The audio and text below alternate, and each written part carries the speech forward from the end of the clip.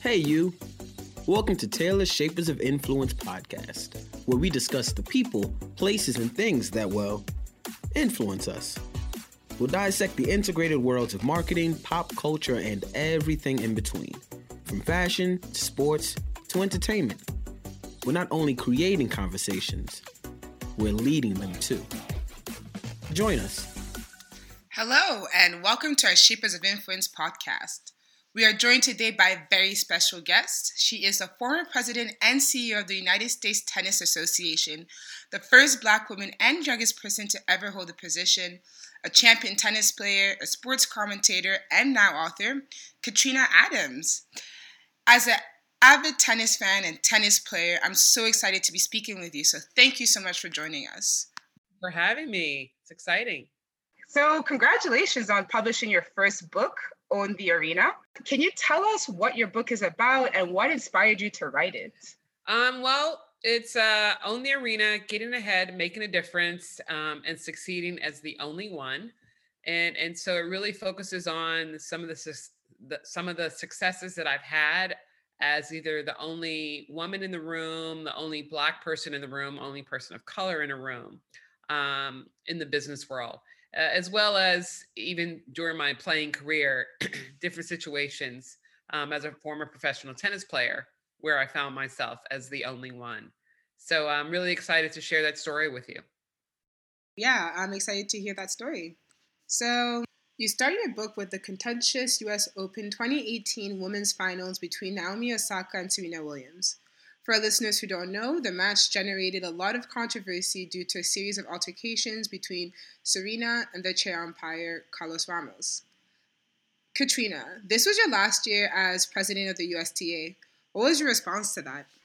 Yeah, no, it was important for me to kind of clear the air, if you will. There was so much speculation and assumptions around that event, what occurred on the court, what happened on the ceremony dais afterwards with my speech, words that were misconstrued, etc. So I just thought it was very important for me to be able to kind of clear the air, if you will, and give my point of view as to what happened and how I see it and how I was received and the controversy that came behind it. So hopefully people can walk away after reading it and go, oh, okay, well, yeah, now I know. That's really interesting. It's good that the book gives you the opportunity to do so. So when you retired from your career as a tennis player, you had to transition your life from the court to off the court. How have you done so? I played on the tour for 12 years, and while I was playing, I did a lot of other things. I represented the players on our WTA Players Association board, which then turned into the WTA Tour board. I did a little commentating here and a little commentating there.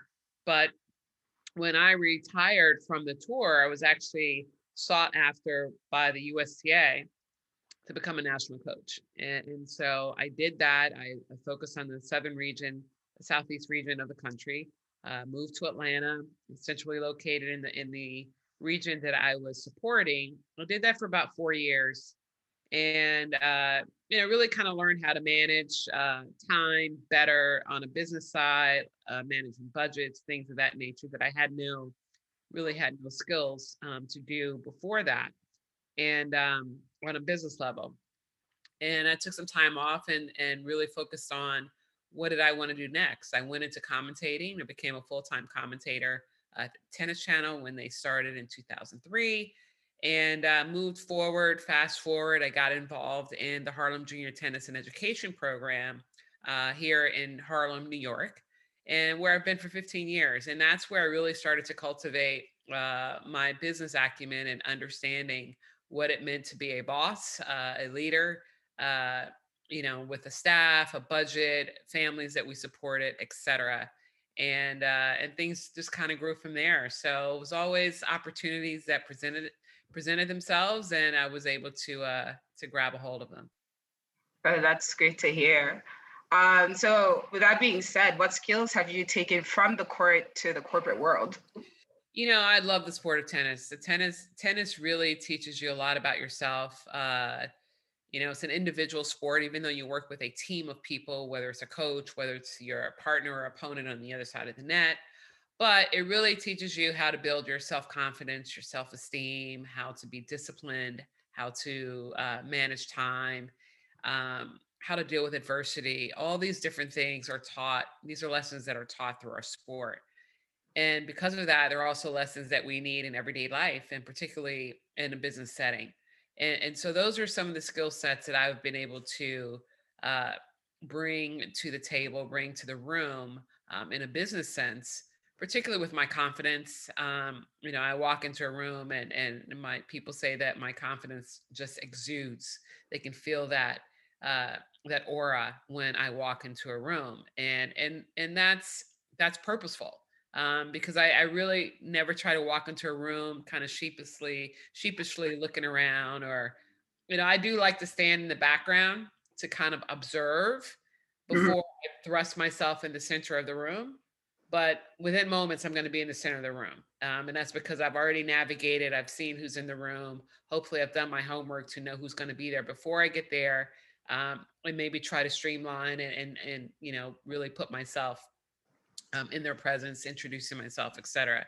So that's a lot that I've got from tennis. I was a serve and volleyer, a net rusher, so kind of a really aggressive approach, if you will, as a tennis player, which kind of translates into my everyday life. I mean, I kind of want to dig a little deeper into that because remember we had a conversation a few weeks ago, and you mentioned how tennis players have this, they think a little differently than most people. They have this like character and stuff that they've gotten from the court, and they can also translate to their corporate life. So could you like elaborate more on that? Yeah, part of it is that, we're repetition. Yeah. We're training ourselves to be repetitive. Everything is repetitive. We go out and train, we hit 1,000 balls or however many number balls you're hitting on any different shot. Um, and it's the same thing that you kind of bring into your business life, right? Into the corporate world. Everything's repetitive. You're reviewing your documents, you're reviewing your presentation, you're reviewing to get better. And that's what we're doing in tennis. Tennis also teaches you how to win and how to lose. More how to lose than to win, because you learn more from your losses than you do your wins. When you're winning, your chest is out, you're walking tall, and you think nothing can harm you, right? But when you lose, then you're like, gosh, you're reviewing again, right? You're reassessing what could I have done differently? How could I get better? How would I approach this going forward? Same thing in a business sense. If you don't get a project of something that you've been working on and you didn't get rewarded, the deal, gosh, what didn't we do Mhm. right? Or not so much right, what can we do differently? Right. How can we get better? And so tennis players, we're used to losses, unless you're like a Roger Federer or Serena Williams, the top of the world, where your losses are less than your wins. The majority of the players are either 50-50 or more losses than wins when it really comes down to it. And so those are the things that have translated from tennis into my business acumen. Yeah. You also talk about good sportsmanship in your book. So again, how does that translate to the workplace? Tennis is a sport that's built on sportsmanship. It's on a handshake. It's calling your own lines. Being fair along the way. And it's the same thing. If I'm known to be a cheater or a cheat on the tennis court, calling balls out that are in, then I'm probably going to navigate my way through life as a cheat, and cutting corners and Right. just keep ahead, because winning is more important than the learning process. And so that's why I think sports like tennis and golf and these individual sports where it's really up to you to be honest, to call your bad shots and your mistakes, own up to your mistakes, that will translate over into how we really operate on a day-to-day basis in the real world, if you will, and work. And so I think it's so important that we are kind to ourselves, but we're kind to our opponents on the court, but also we're kind to our colleagues that we work with, and then those opponents that we are perhaps trying to compete against in a big deal. And yeah, we're going to be a little harsh and a little aggressive along the way, but at the end of the day, we're all human and we deserve to be treated fairly and with respect. Oh, yeah, of course, exactly. So, if you had one piece of advice to give to a tennis player who is considering closing out their career on the court, what would it be? Well, first of all, if they're a professional tennis player, and congratulations to them, because they've put a lot of years, a lot of days, a lot of hours, minutes, and seconds into trying to be the best at their craft. And there's always going to be an end, whether it's age, whether it's just ability, your body's breaking down, what have you. So, what's important. The question is, what is it that you love to do? What's important to you? What skill sets do you have? What is the training that you have in those areas? And then make sure that you're communicating. You want to be networking before your career is over. It's all about networking with people that you meet along the way. We as players have been fortunate to meet CEOs from all over the world in all industries. And how do you see yourself fitting in perhaps one of their companies? And yeah, maybe you're going to be starting down at the bottom and working your way up. But if it's something that you're really intrigued by, go after it. It's about communicating. It's about reaching out. Along the way, it's about saying thank you when you meet someone, sending them a little thank you note. Nowadays, it's emails, but if you can send a handwritten note, that goes a long way. For someone that you just met, says, "Wow, I really enjoyed meeting you. Enjoyed our conversation. I'm very interested in your industry. I'd love to learn more about it because I think it's something that I'd like to pursue once I retire." So, networking, perhaps finding a mentor along the way that's in the business industry that you're interested in going in, that can start to give you some tips, and then do a lot of research and find that space that's right for you. Thank you for that advice, Katrina. Any final words you'd like to add? No, I think it's important. First of all, go out and buy my book if you haven't bought it already. Own the Arena. It went on sale on the 23rd. So, I think it's really important that everyone has the ability to own their identity, own their voice, which is owning their worth. These are all the things that I talk about in the book, so that you can own your arena. Your arena is what you make of it. It can be your living room, it can be in your office, it can be a broader space, but being confident in yourself is what's most important. And not everybody exudes that confidence outwardly. A lot of it is inward.